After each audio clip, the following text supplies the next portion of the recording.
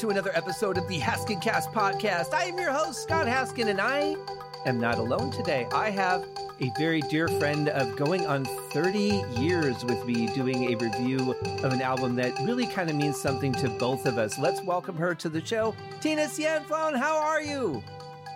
Hi, I'm good. How are you? I'm doing great. It's so lovely to have you on the show, and I'm excited to talk about this album.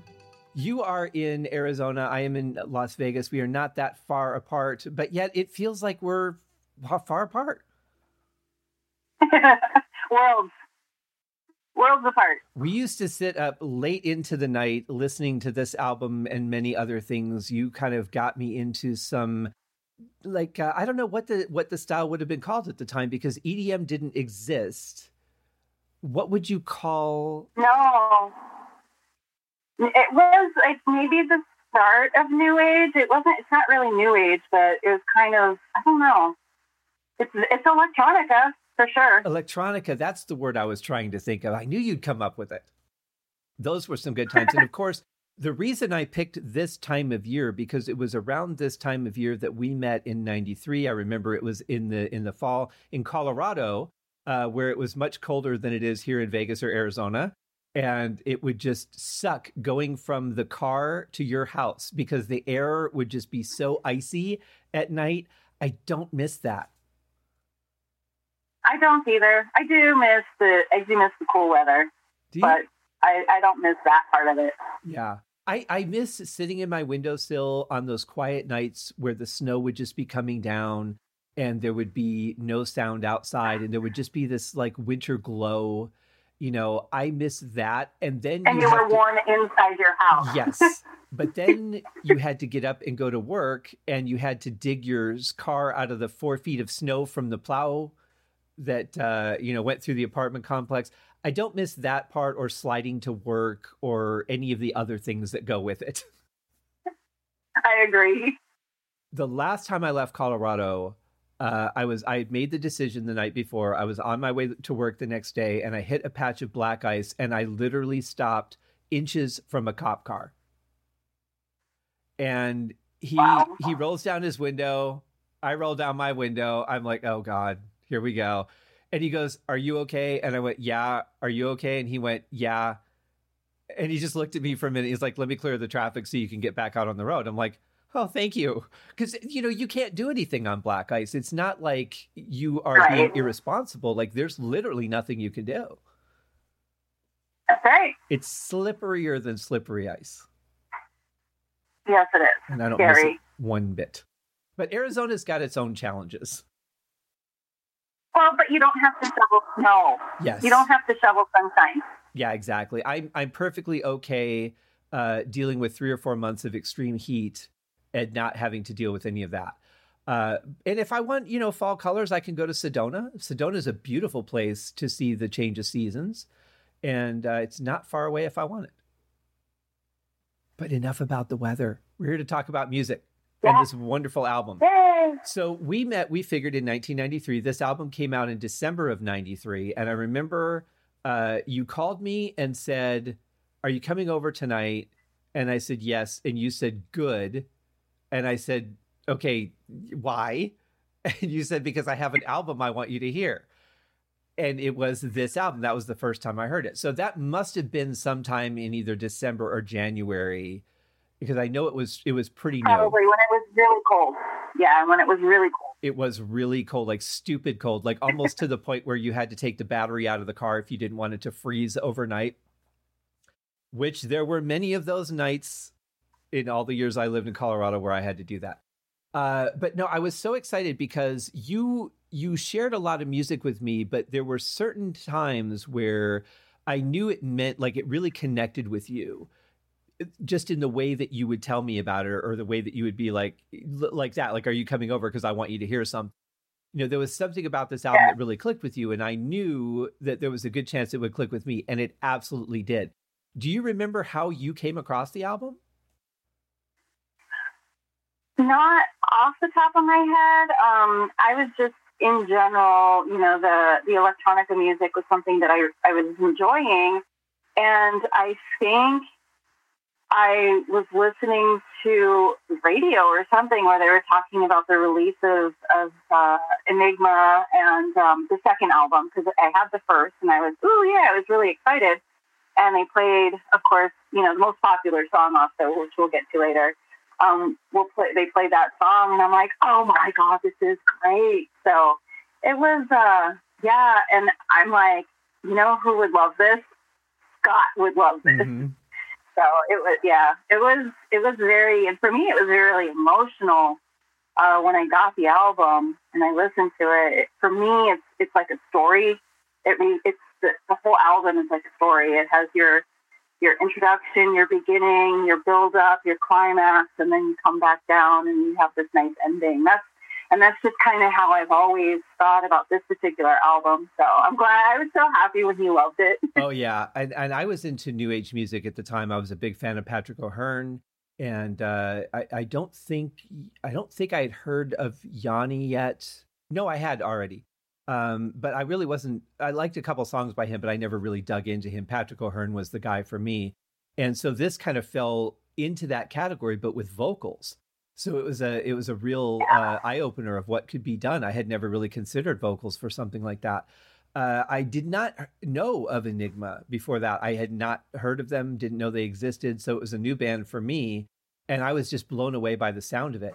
But I did some digging, and it actually is a concept album. It is a story. I thought all those years that it could be, but it actually is. What it is about, I have a vague idea of. It's kind of like, we're here to be good to each other. We're here to share and love and grow, is the overall theme that I get from it.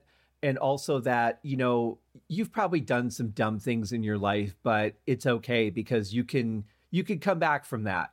It's not too late. You can return to innocence. You can return to innocence. Exactly. So I love the concept of it. I think it's something that probably should be tapped into a little bit more, but it's a very warm sounding album. It's beautifully recorded, beautifully mixed. And it's just one of those things that as soon as I hear it, I smile. Like any song that happens to come on my iPod or whatever, like I just smile. And I did too. I haven't listened to it in a really long time. So when you asked me if I wanted to, do the podcast with you, I was like, yeah, sure. And then I started listening to it again. And I was just reliving all of those emotions all over again. And it was nice to listen to it. And of course, this is now 30 years later. Granted, I've listened to it within that 30 years, but sure, yeah. It's been a really long time. And so it's just different things in my life. It still feels great to me though. I love it. Yeah, me too. And I wonder, this is a question that I often ask myself when I think about things that I've had in my life for that long. Is it that I really love it, or is it the nostalgia of it? And I think in this case, it's both. Obviously I have some great memories tied to it, but at the same point, it's such a wonderful album. I really do think I can say I still love this album after all this time. I'm not bored with it. I'm not like, oh yeah, this song skip or whatever. Like when I listen to it, I listen to the whole album. Right. And I listen to it how I see the intent of it is from the beginning to the end. Mm-hmm. A lot of times with music today, even with electronica music or whatever, you can just put it on shuffle and it all sounds great. But with this particular album, I really believe it's meant to be listened to from beginning to end and not shuffled. I agree. And also, I mean, now that you know, and that I know that it is indeed a concept album, that makes even more sense because now, you're just you wouldn't just read a random chapter of a book and put it down and go, all right, well, I read 26 yesterday. Maybe I'll read 12 today. Like you just wouldn't do that. Right. Well, let's check out the first song. This first song is called Second Chapter because it is their second album.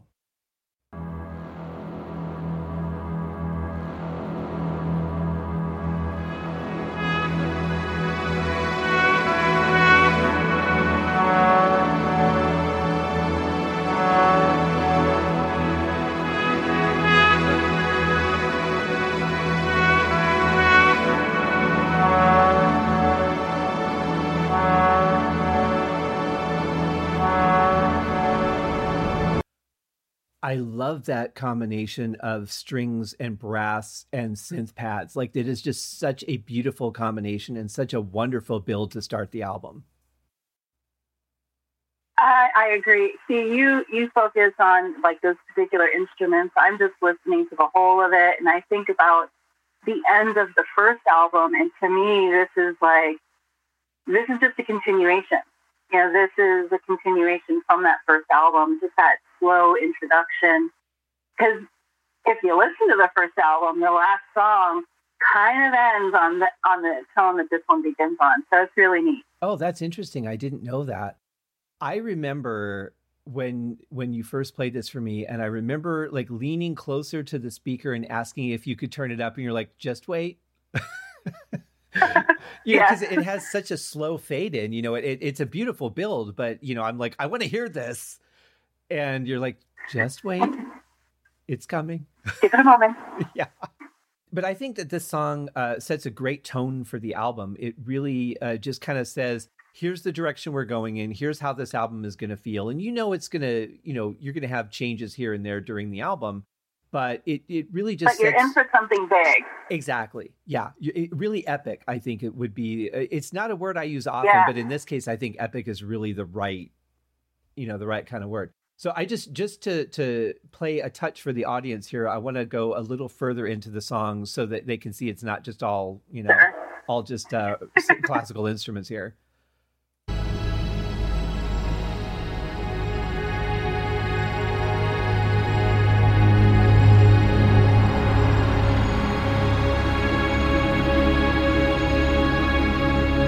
So it is a very synthesize oriented album as well. But I take, when I listen to this song, I kind of take this as the birth. It would be the opening of the show, but I feel like it's a birth. It's like a coming into a new life or a new environment kind of thing. Yeah, definitely. The beginning of the story. Exactly. Like if this were on stage, in fact, now that I think about it, have you ever seen Mystère, the show here in Vegas from Cirque du Soleil? No, I have not. The intro is the very beginning of the intro is very much the same. It's like just this whole, and it is the story of a person's life, like from the time that they're born. So that's probably why I relate it. But it is kind of that same thing. Like it's this soft opening, kind of coming into a new world. Before everything gets a little bit crazy and the percussion starts, but it has that same sort of feel to it, which is it's just obviously something I really like. I think it's a great way to start a story. Our next song is called Eyes of Truth. God, we're already on the second song. This is going so fast.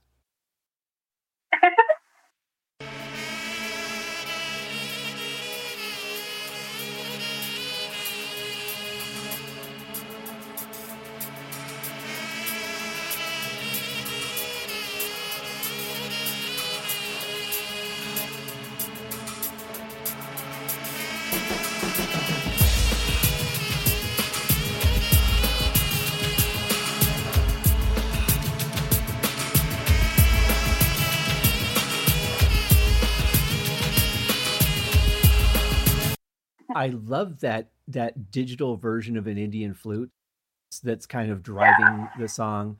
But the percussion just draws me in. It makes me feel like I'm on, like a magic carpet or a nice soft rug, and it just picks me up and it's carrying me across the room. That might be the weirdest analogy ever, but it really encapsulates me. The basis of Enigma. That right there is classic Enigma sound. From the first album, and then throughout this album, it just gets better. But that right there, when I heard that, I'm like, oh yes, this is Enigma. So, Well, and see, now you hear this kind of music a lot in film scores and that, but back then, in '93 when this album came out, there wasn't a lot of this kind of stuff. It was really, at least for me, the combination of this and the electronic side, very innovative. I hadn't heard anything like it before. No, and then, his wife is the one that sings on this. In a little bit later in this song, she's just kind of humming, but in most of the other songs, it's her singing, and she has a beautiful voice. I'm not sure if they're still married, but I do know they were married at the time. It was his wife at the time, and she has a beautiful voice, very haunting the way she sings. Yes, and they do put a lot of reverb on her on this one to make her, really kind of sound a little more haunting and a little bit bigger in the mix. She's more up front in what you hear. But yeah, she absolutely has a very beautiful voice, very smooth singer, great transitions. You can feel what she's singing in everything she sings, which Yeah, I it's find a very lot of times emotional. I find like singers sing the words but they don't. And in fact, this is an interesting thing in the timing of this album coming out because we were getting, Pearl Jam was really big at the time, bands like that. And I never really latched on to that kind of music. It was like, you sing those words. Okay, fine, I'll sing them. And then they sing them with no emotion, no care. Like, I'm getting paid to do this, so I'll do it. I never got caught up in that music because I couldn't connect with it. There was no emotion in it for me. Whereas this is the exact opposite. This is all about emotion. Definitely. And it's just like an actor, and you can have two different actors play the exact same part. One might be a good actor, the other's a great one because the other actor actually puts that emotion and feeling and it makes the viewer feel. It's like now I can feel his pain or I can feel her love. And, so definitely this is, there's a lot of emotion behind her voice that she's putting forth to bring the listener along with them on this journey. Absolutely. Now, I could find a section of the song and play it for the audience, but you know what? Go get the album because it's really good. Definitely. Yeah, it's available everywhere. I've got links in the show notes just to make it even easier. iTunes, Amazon, wherever you want to go. I'm sure it's on Spotify. I don't have a Spotify subscription, but I'm sure it's there somewhere. But it's a great song. And it really, going from the birthing into this piece, kind of that I'm discovering the world feel that it has to it, is a really logical progression in the story because I don't remember a lot about like the first couple years of my life. I have like little fragments here and there that I remember, but I would imagine there was just so much, oh wow, look at that. Oh wow, what's that? And just trying to kind of get it all in and being overwhelmed by everything I'm seeing. And that's kind of what I get out of this song. It's like just trying to understand everything I'm seeing. Yeah. I think it's still trying to set you up. This is still setting you up for the next song, which as soon as you play it, everyone who knows anything about Enigma, maybe even not, they're going to recognize this song because it's been in movies and Out of curiosity, before I play that one, and I have a story for that song for you as well. What do you remember what the earliest memories are that you have? Can you connect with anything from like that first couple years of your life? Actually, I think I was probably 5 or 6 is maybe the earliest memory I really have. And the reason why is my dad teaching me how to ride a bike. So that, 5 or 6, I may have a couple memories from 4, but most of them are like 5 or 6 years old. All of them with my dad, going out and flying airplanes, going out to he used to make model airplanes. Going out and teaching me how to ride a bike. And what I remember is, I'm sitting there pedaling away, thinking he's still riding right next to me. He was running next to me, but thinking he still had a hold of the seat of my bike. And then I look over, he didn't have a hold of the seat of my bike, and I freaked out and I fell. But, I think that's probably one of the earliest memories that I have. And it's a great It's funny that you say that. I was I every year I watch the entire series of Dead Like Me, the 2 seasons in the film, and I was watching the episode yesterday where Georgia learns how to ride her bike, and her mom is doing that thing like she's trailing along like she doesn't want to let go, and Georgia's like, "Mom, let go, I can do this," and then she finally does, and she's like, I'm doing it, and I'm never coming back, and her mom is watching her like ride off down the street, nothing she could do. So that's funny that you bring that story up. The earliest memory that I have 2, and I'm not sure which one came first. I remember being in the hospital when I was very young. I don't know if I was 2 or 4, but I remember they had this giant chest of drawers in the hospital room where the TV sat. And I thought that was very strange that the hospital had like a giant chest of drawers. And I remember that vividly. Yeah. I'm into hospital decor at this point of my life, And I remember that. And then I remember, and I know I was 2 when I did this. We were at the mall in Michigan. It was my mom, my dad, my brother, and I. And my dad had said, I'll be right back. And he went off to go into the store, and we were waiting for him. And I remember I thought I saw him and he passed us. And I thought he just didn't see us. So I got up out of my stroller and chased this man halfway across the mall, screaming, "Daddy, Daddy," being so upset because he wasn't turning around because it wasn't him. But I mean, that was a pretty, that actually turned into like a kind of a traumatic thing, at 2 years old, that my father's just completely ignoring me. And so that's one of those two, whichever one came first, that would be the earliest memory I have. After that, I don't really remember much. Except little fragments here and there, like them turning our street from dirt into concrete and that kind of thing. But yeah, it's pretty fragmented until probably kindergarten, which I was 5, I think, when I started. So yeah, right about that same age as you. Yeah. Right about. But I'm glad that you didn't just take off on your dad, just leave him there in the dust. Nope. Now was that in Florida? Yeah. Okay. Yeah, that's in Florida. That's a whole different climate down there. Oh gosh, yes. Very humid. Lots of skeeters. I hated the West Coast when I moved to the West Coast because my skin was, so adapted to the humidity. And I hated it when I moved to the West Coast because it was so dry. And I still remember the first time I went back to Florida, it probably had been maybe 10 years. No, not quite that long. Maybe about 8 years. I went back to Florida. Oh my gosh, I felt like I was going to die. I'm like, how do I breathe? I'm breathing water. What is this? I would get the same thing when I would go back to Michigan where I grew up. It's just, you don't think about it because you're used to it. It's just like the heat in the summer for us. You just adjust to it. And, but then when you go back into a climate that you haven't been in a long time, yeah, it's kind of a shock on your system. But moving to LA, the challenge I had was coming from Phoenix. It's just as bright in California as it is in Phoenix. So when you see the sun coming through your window, you're like, oh my God, I do not want to go and check the mail because it's going to be 115 degrees and it's 76 or 80. Right. Yeah. So you have that thing in your mind that this is going to suck, and you open your door and you're like, oh yeah, I'm in California now. It's not that bad. Yeah. Let me open up all the windows and doors.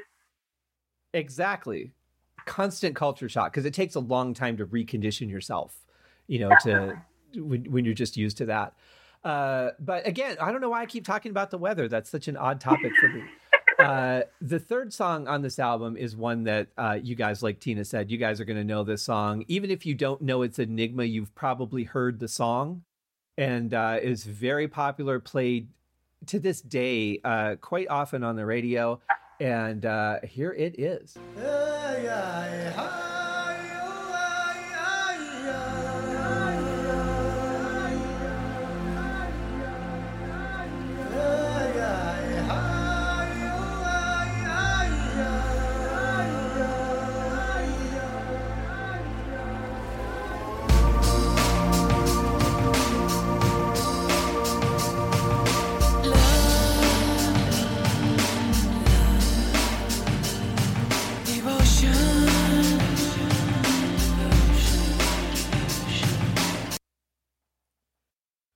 I love this song. Tina's sitting there dancing to it right now, even though the music has stopped. Because it doesn't I still stop hear it in my head. Sorry. Yeah. Well, and this is our on the show here. This is our first time hearing her voice, and I mean, she just sings so gently but strongly at the same time. She's just so smooth as a singer. Definitely. Yeah. What do you feel when you first hear the song? We hear the Indian voice, and then just with the gentle pad behind it, and then the music kicks in. Like, do you feel a charge every time you hear that, like I do? Every time I listen to this album, I just there's a lot of tribal bass. He uses a lot of tribal sounds in all of his albums, especially this one. And in general, I think that tribal sound just makes you feel things, and it's meant to. Mm-hmm. My understanding from Indian culture is, that their tribal rituals is something that, it's very emotional. And I think he did a really good job of not making fun of it, but using it to really kind of build this music. I can't even describe it, but he used it well. Yeah, I agree. I think it's very tasteful, for one. We also don't tend to necessarily think about like a chant almost being musical, but it really is. What I love about it is I love the repeats. You hear him say something and then it repeats and then it repeats and then it repeats as it trails off. But you also hear the same thing with her, but she also comes back in and whispers what she's saying. So you hear her and then you hear the repeat and then you hear the whisper and the repeat on top of her other repeat. It's just layered so beautifully, and it just all blends and works together so well. For me, I almost think this is like a baptism for our character, and I could be completely off base. I mean, this is just me speculating, and it's what I feel. But you've got the birth, you've got the kind of getting a grip on the world, and then you have like the Indian sort of playing, the role of like someone who's blessing the child to go through their life in prosperity. I just, that's what I get out of it. What is the song? Is there anything that comes to mind for you when you think of the song or when you hear it? Honestly, it was the words. It really made me think about the fact that, the mistakes that we make as human beings, the hate we give out sometimes, and it might not be intentional, from us, but we are humans, and we are emotional beings, and we go that full spectrum from happiness to anger, and that no matter what, you can return to that childlike, not childish, childlike mentality, where kids in general, before they start to pick on each other, kids in general are just very loving, very forgiving, very open. And for me, this song was, at the time in my life when I heard this song, it really made me think about all the things that I had been through, the people that I had hurt along the way, and that it was still possible for me to find redemption and return to an earlier state. That's what this really was for me. This is a very, timely song for me. I think it's an important song too, for at least for both of us. And I'm sure a lot of other people have connected in that same way. I think too, there's also a theme of this album about reincarnation. And I think this going through this passage with the Indian too, I think is almost like a cleansing of your past life, the residue maybe that we brought with it into this life. And we're returning to that time of innocence without all of that baggage. Definitely. The video puts all of this into something people can see. And they do a great job in the video.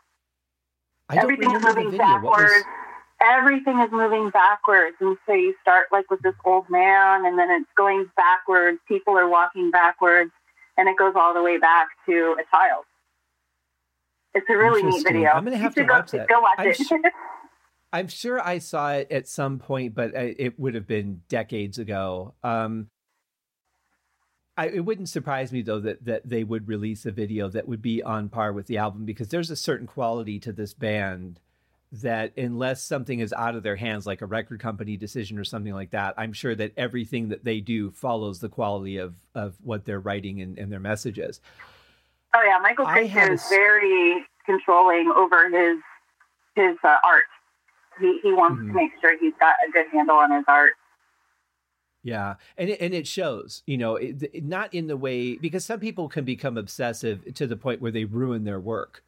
every little note has to be perfect and every little one is EQ'd differently. And it just sounds like garbage afterwards. But to him, everything might sound perfect. But I think he knows what sounds good and what doesn't. And that's very clear in this album. I'm going to tell you a story about this song. And this may be the first time that Enigma and Eminem have ever been compared in any way, shape, or form. So Eminem did a song based on Dido's music for Thank You, and her voice is cut into it. It's called Stan. It's a very emotional song, very powerful. To this day, every time I get to that last verse, I physically get a shiver up my spine, no matter. I just got one again, just talking about it. But it to this day, every time I've heard that song, I still get that same shiver. And I loved the concept of taking that part of her song, just that vocal part, and making it a repeat in the chorus that actually doesn't relate to the song that she did, but relates to his song. I just thought the art of that was really amazing. And I had a song I was writing called Dear Grandpa, which was sort of a letter to a combination of both of my grandparents. And I remember I had the idea that I wanted to take the Indians' chant from this song and do the same thing that Eminem did with Dido's voice and have that become the chorus. Of course, I had no idea how to do that at the time. I do now, but at the time I had no clue how to do it. So I first did it as a rap, and that didn't work. And then I ended up doing it as just kind of like me reading my letters to my grandfather, like when we would communicate. We really communicated by phone, but in the form of the song, I did it by letter. But I just loved the concept, and I thought, boy, that Indian voice would just be so perfect for a chorus like that. It also would have cost me a fortune. So yeah, definitely. It wasn't destined to be, but I just think that emotion is so easy to latch onto, even taken out of the context of the song. I think that chant would be very powerful. Absolutely. So maybe one day when I'm rich, I'll go back and do a new version, and then he'll be like, no, you can't release that. There you go. Well, you know what it comes down to, just like it did when I tried to release my cover version of Lionel Richie's Hello, is it comes down to the publishers have to approve it, whoever is in control of the publishing rights. And then if he retained any control, which I have a feeling he did retain the rights to final decision on his music, anything that's done with it, you have to get his approval. So with Lionel Richie, there's two publishers and Lionel retained control of Hello. So the two publishers were like, yeah, that's fine. We're good with it. Go ahead and release it. Cause they don't care. They're like, hey, we can make money on it. Maybe it doesn't, we don't care about anything else. And the song's like 35 years old, So then it went to Lionel, and he heard the song. He actually heard what I did. And the response I got was just no.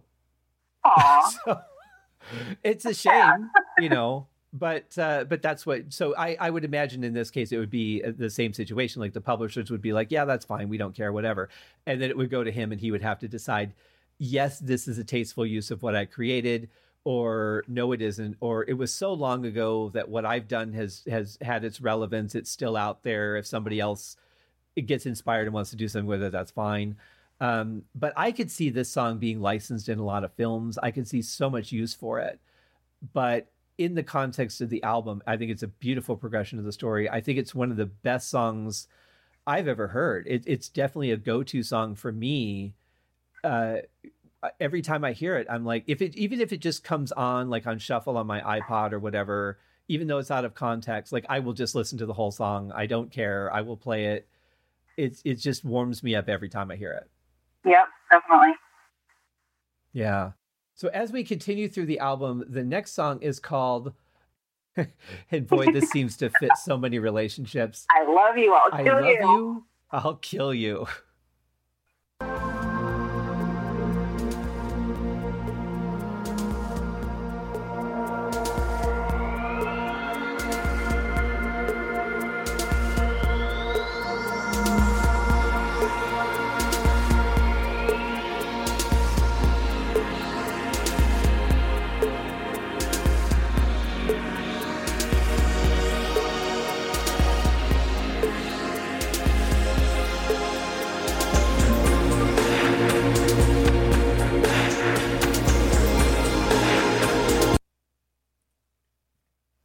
such a beautiful opening, isn't it?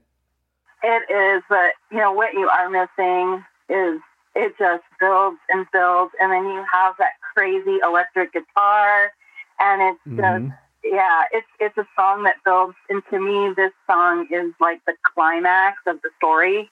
This is where everything is just loud and in your face, and here it is, and then just carry you out from there. It's pretty cool. It's interesting. If I just listen to the music, it just feels like this really calming, warm tones, gentle percussion sounds, and I could just kind of lay back and listen with the headphones and enjoy it. And then I think about the title, and then I think about it's someone plotting murder, and it just changes the tone of it completely. But I love the percussion in it. I love the synths, that sort of flangey synth that we're hearing. But if you guys notice too, when you're listening to this, there is a lot of panning back and forth between the left and the right ear. So you'll hear some percussion, or you'll hear that breath, and it repeats really fast back and forth, left ear, right ear, left ear, right ear. And that is a whole thing that goes on a lot on this album. It's one of the things that makes the album sound so unique. And from what I understand, that's a pretty trademark thing from Enigma. I don't know their music really well beyond this album. Another band that I'm like, I really love this, but for some reason never dug into them. And I don't know why I do that. I'm going to listen to I'm going to go back and listen. I'll send it to you. But it's just such an amazing journey. And the vocals on this, it's a patient song, a very patient song. It doesn't need to hurry up and get where it's going. The vocals are just really gentle and flowing. It's just kind of a mesmerizing song for me. Definitely. Yeah. Let's move on to Silent Warrior. If you're going to kill somebody, you should probably be quiet about it. Don't ring like a bell and go, "Hey, I'm here." And this song does talk about death and love and religion. It's actually like the coming of God. It's an awesome song too. Mm-hmm. That it is. Very intelligent.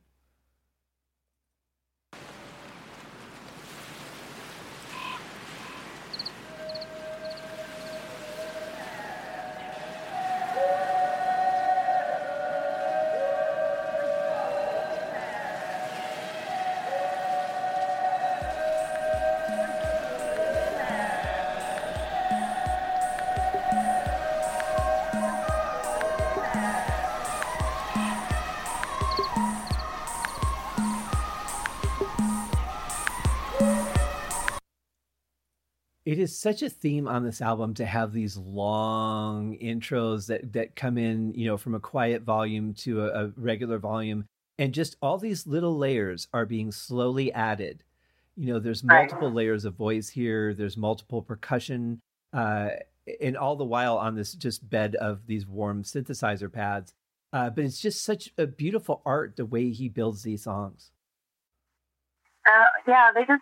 They start out, a lot of people might say, oh, well, it just starts out really slow. And it does, but that's the intent. It's to bring you in and make you feel comfortable and build you up. And it's almost like you're moving along with the song, so you're stepping into it and you're feeling those emotions. And I think that's what Creature did a really good job at with this album in particular, is building something that takes the listener along on the ride. It's almost like I can equate it visually to taking somebody on a tour through an art gallery. You stare at, you walk to a painting and you look at it, but it slowly emerges, right? Like you see the picture initially, but slowly you're seeing the detail, the depth, the little touches of it. And I kind of feel like you're going as you go from song to song, you're going from picture to picture, and each one's slowly coming alive to you as the viewer. That's a great analogy. I don't know. Thank you. I don't know where that came from. Go with it. All my analogies, they're usually food oriented for some reason, but this one was an art gallery. Our next song on the album is called "The Dream of the Dolphin."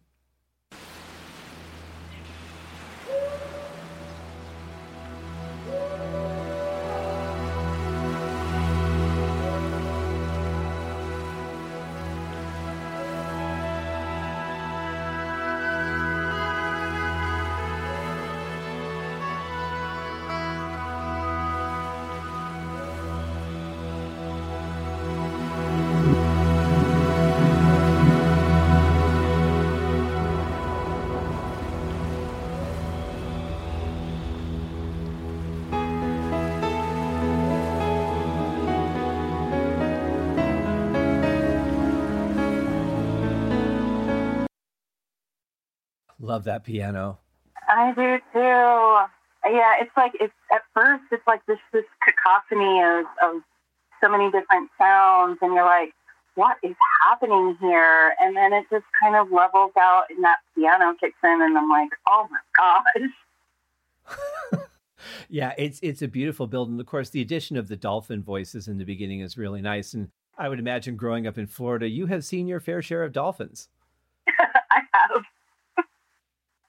They're beautiful creatures. I remember, my one day that I take off a year is before the musical instrument trade show in Anaheim. And I spend the day at the beach before that. And every year, within minutes of me arriving at the beach, I see dolphins playing in the water.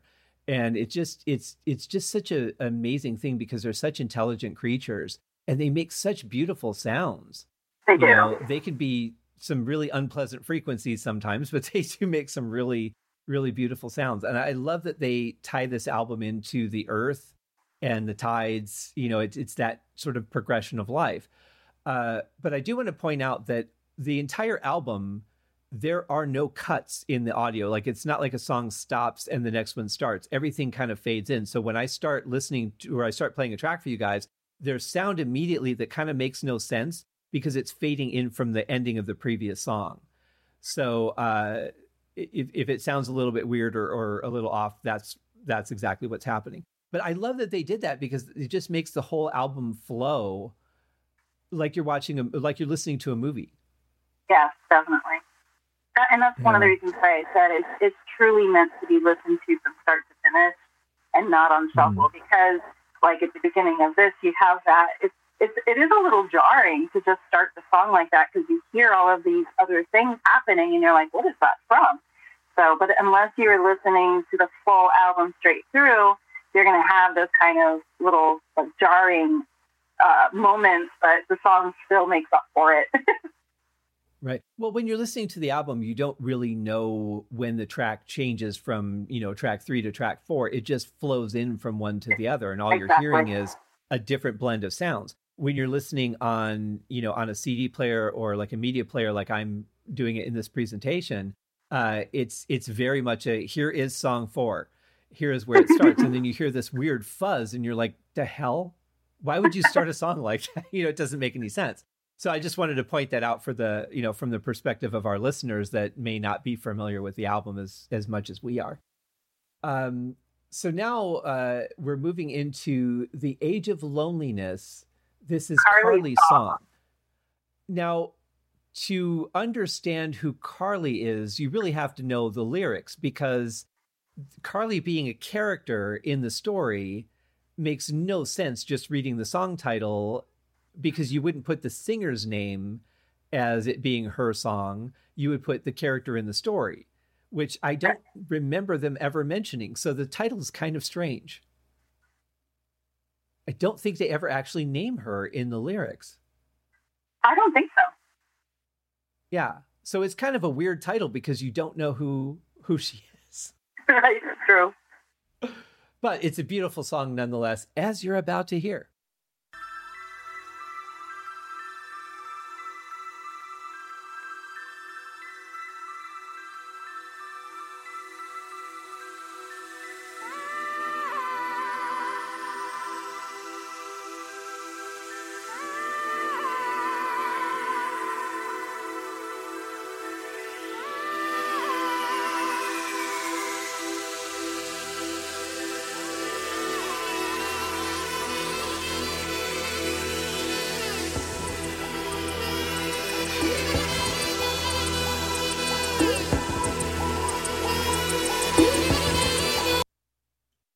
You know what gets me about this song is that damn water drop. Just that little drop. Yes. I love the sound of that. I have an answer for you. It's amazing what you can find on Google.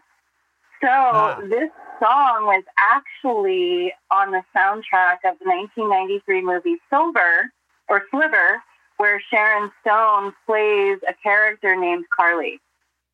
And so this song was on that movie soundtrack, and then it was re-released on this album. So that's kind of why with this album we don't really know who Carly is, but that's who Carly is from the movie Sliver. And I guess what I was reading, interesting. Sharon Stone is actually, and I don't remember, I'm sure I've seen it, but I guess Sharon Stone agreed to be in this music video for them. Oh, that was cool. Yeah, so I might have to go back and watch it. Yeah. Well, but okay, I get that. And maybe they did that just as a tie-in to the movie so that people would know which song was from the movie and they didn't have to listen to the whole album if they didn't want to, or maybe they did that to promote the single. Because in the context of the album itself, that makes no sense. Because you're listening to this and you're like, well, wait a minute, who's Carly? Is she part of the story? Because you would think she's a character in the story. So that's kind of strange that they did that. But I mean, if they would have done that on the single release and not the album, that would have made sense. So it's kind of weird that it's titled that way. Well, on the single release, it was originally Carly's song because it was part of the movie Sliver. And so for this album, it was re-released as Age of Loneliness, but they put Carly's song on it, I think, to help the people who might be familiar with it be able to promote it on this album. Right. I'm not quite sure. See, and for people that didn't know that it was right. Yeah, but for people that didn't know it was part of the movie, looking at the song titles for the album, I'm like, who the hell is Carly? Like, it doesn't fit the. Yeah, and you exactly. know what? 30 years later, and I'm still sitting here. I just educated myself on who Carly was. And me, thank you. Well, we didn't have. Well, we didn't have means of knowing this stuff before. I mean, there was probably a trade magazine or something that might have told us this, but we didn't have the internet then. Most people did not have a home computer then. Nope. They were made for, they were great for playing games and things, but they were not, I mean, we didn't have anywhere near what we have today. No smartphone. Yeah. I mean, we actually had to dial a phone to call somebody. Maybe you had one of those cordless, if you were advanced and rich, you had one of those cordless, phones that had the push buttons. Yeah. But for the most part, it was like pagers. Yeah. But I love the song. I love that water drop. I love the fact that there's also a pulse of a water drop in the background. You're just hearing boom, boom, boom, boom. Right. That's a modified water drop sound, and then you're hearing the main one in the front. I love her voice is kind of replacing that flute, and then that flute comes in afterwards to replace her. I think that's just beautifully crafted. I mean, she sounds so good on this whole album, but in particular, this is one of the songs where her voice really reaches me. Definitely. Very, very, her voice is just very, I don't know, emotional. You can just feel it. Mm. Yeah. She's very good at vocalizing. I mean, she's great at singing words and phrases and things, but she's also just good at making those vocalizing sounds that really add just a whole nother level to the song, for me. So as we're getting close to the edge of the album, and I would say we are, this is going to sound so cheesy, out from the deep. Yes, this is my favorite right here. Is it really? I do love this song. This is my favorite. Well, it's why we're here.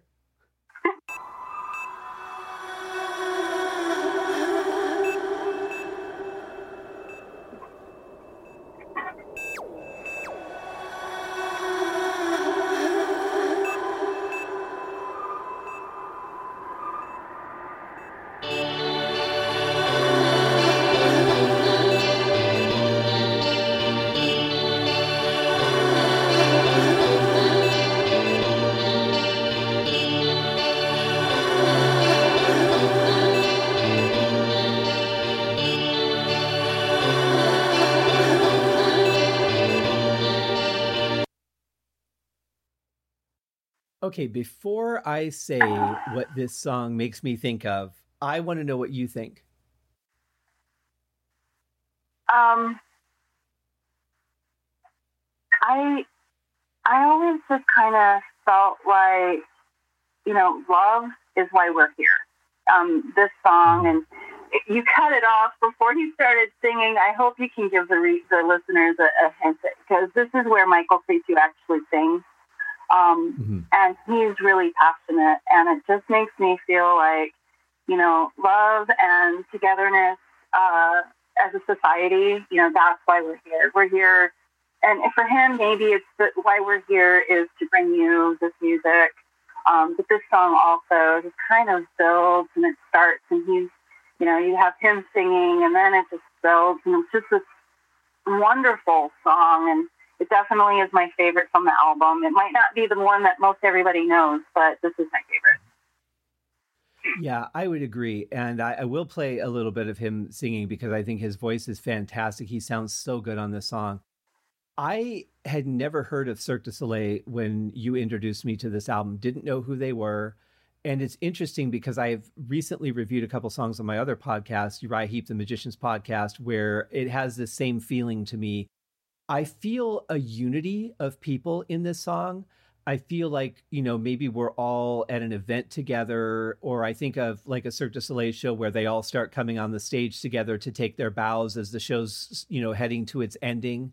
And it feels just like this warm, like we're all standing together with our arms entwined with each other, just kind of swaying back and forth to the music, not caring about politics, not caring about religion, not caring about anything, just being in that moment together. And that's what this song means to me. It's a very powerful piece for me. Yeah. So here's a little bit of what we're talking about. We came out from the deep to learn how to live. We came out from the deep to avoid the mistakes we made. That's why we are here. That's why we are here. I love the combination of his voice with her backing him up with that really sort of warm yet haunting that she's got in there. It just sounds so good. Yeah, and I just love it. Go ahead, sorry. Oh, no, you. I was just going to say, right there, 'cause that's where it's almost like you're saying, at the end of a concert or something, we came out from the deep to learn how to love, to learn how to live. That's why we're here. We're here just to do those things and enjoy it, and yeah. So what were you going to say? Well, I was going to say too, that this is where it starts for me to touch a little bit on that reincarnation again, because he's talking about it takes many lives to succeed, but is that it takes us going, like as an individual, going through life after life and building and learning to be able to succeed? Or is it takes many lives, like a group of us, like a bunch of us together to succeed? I think it could go either way. I agree. It would depend a lot on your beliefs as an individual and, whether you believe in things like reincarnation. But I can see definitely both sides of that, us collectively as a group or us individually going through different reincarnations of ourselves. Mm-hmm. I think we even do that within our lives. Like you were saying, thinking about people that you've hurt and you're not the person that you were when you've done those things. And sometimes it takes us doing things to be able to learn. And reinvent. I'd like to learn.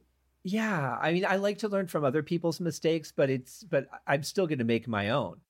Right. As long as I learn something from them, I don't mind making mistakes so much.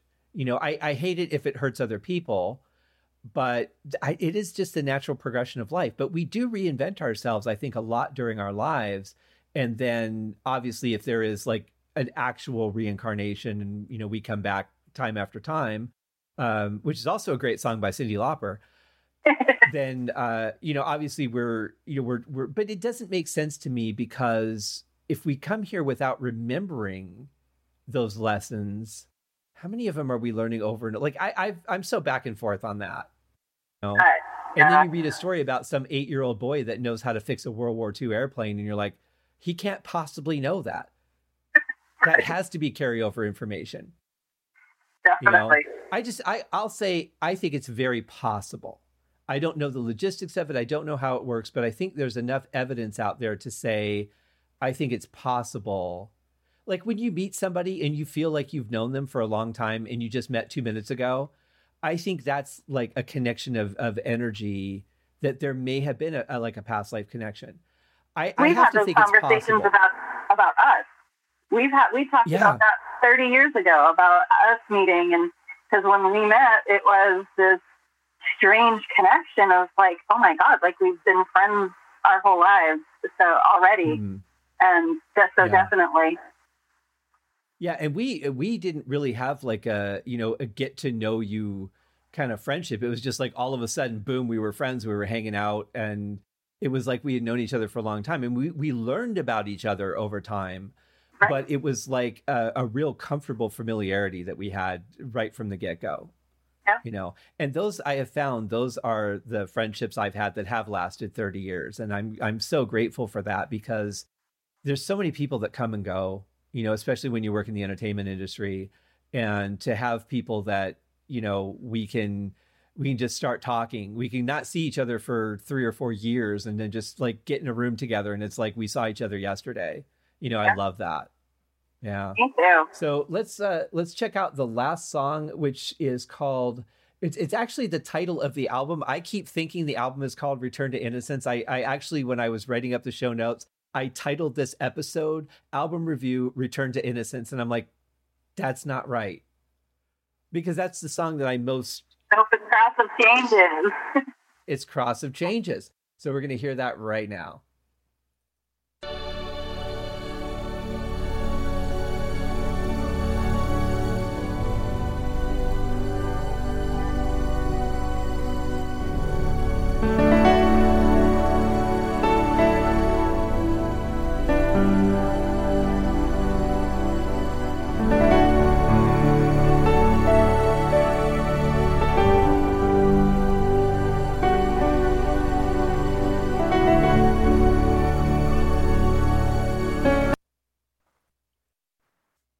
I really feel like this is a transitional song. Like, I can't decide if it's transitioning into the person that they're trying to get us to be during this story, or if it's the end of our lives and we're transitioning back into whatever comes after.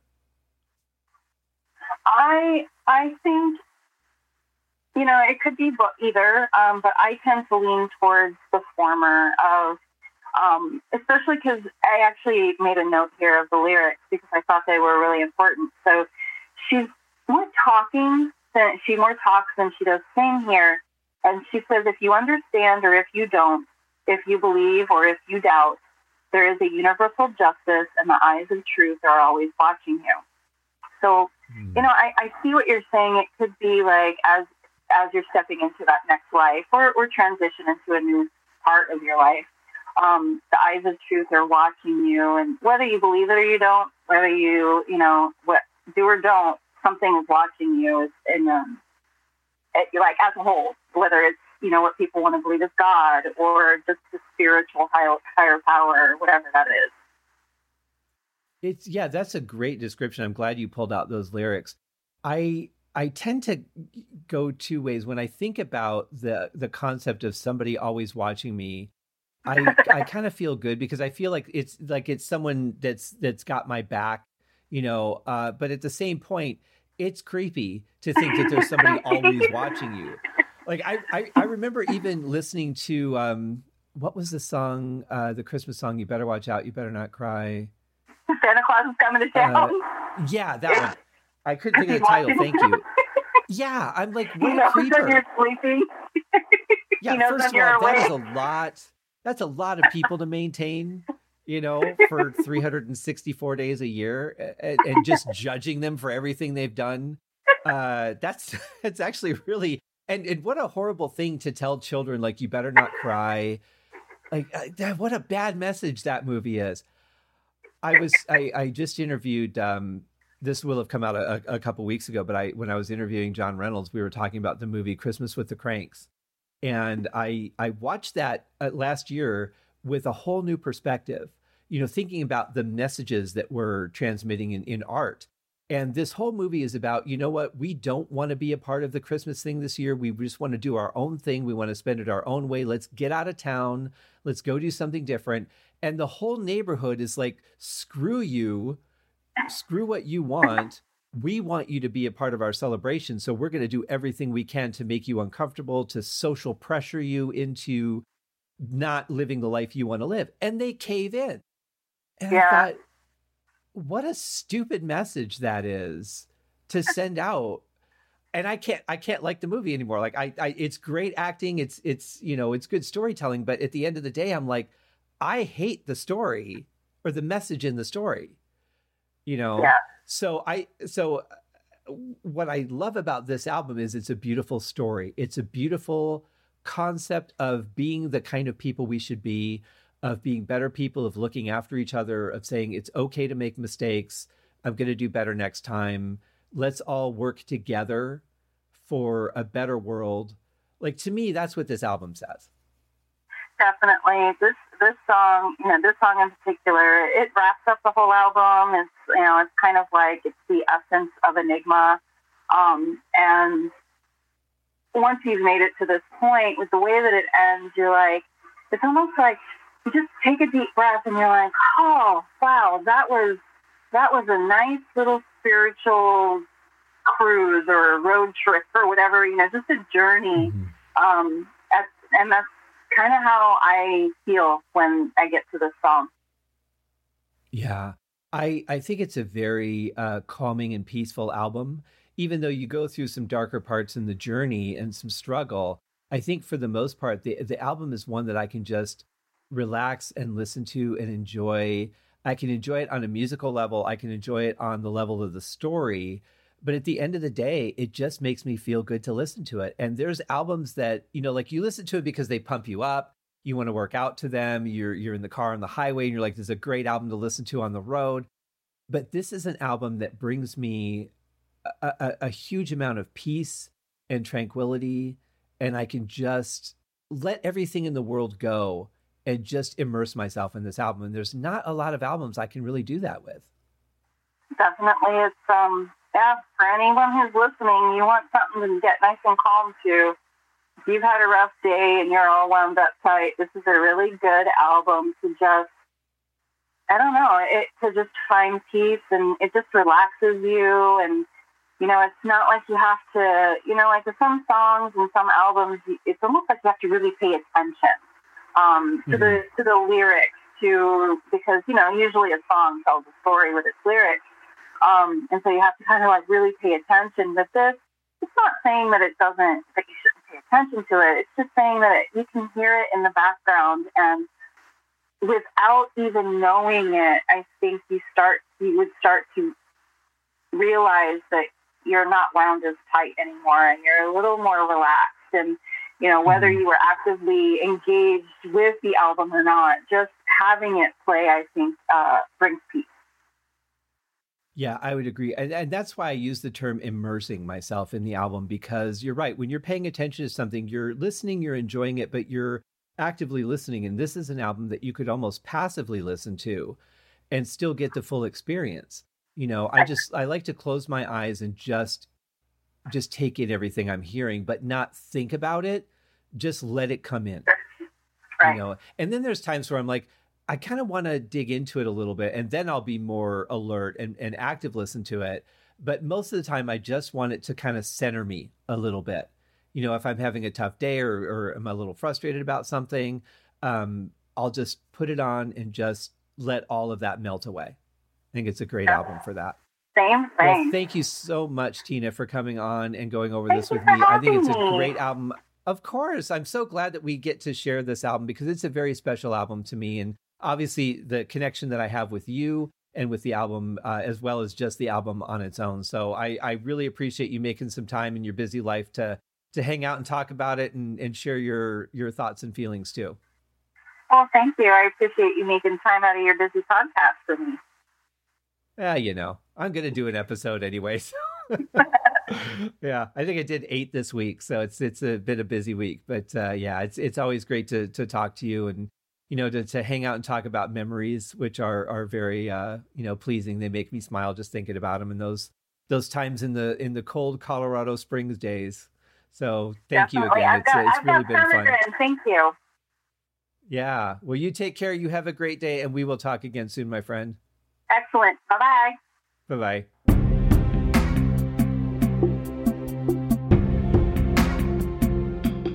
It's a lot of fun doing these album reviews when you get to do them with somebody who you have such a connection with over the project, memories from a long time ago that, just get all brought back up to the surface, and you remember the time and the temperature and the sense of the room and all that stuff. It's even better for me. So thank you so much, Tina, for coming on and going over this with me. We had a few audio issues throughout the show, but I think we delivered a really good review and a really good sense of the experience of the album. It's a great album, guys. Check out the whole thing. Just kind of put the headphones on, have a nice cup of tea, and just let your mind drift away with the music. We will see you guys next week for another episode of the Haskett Cast podcast. Cheers!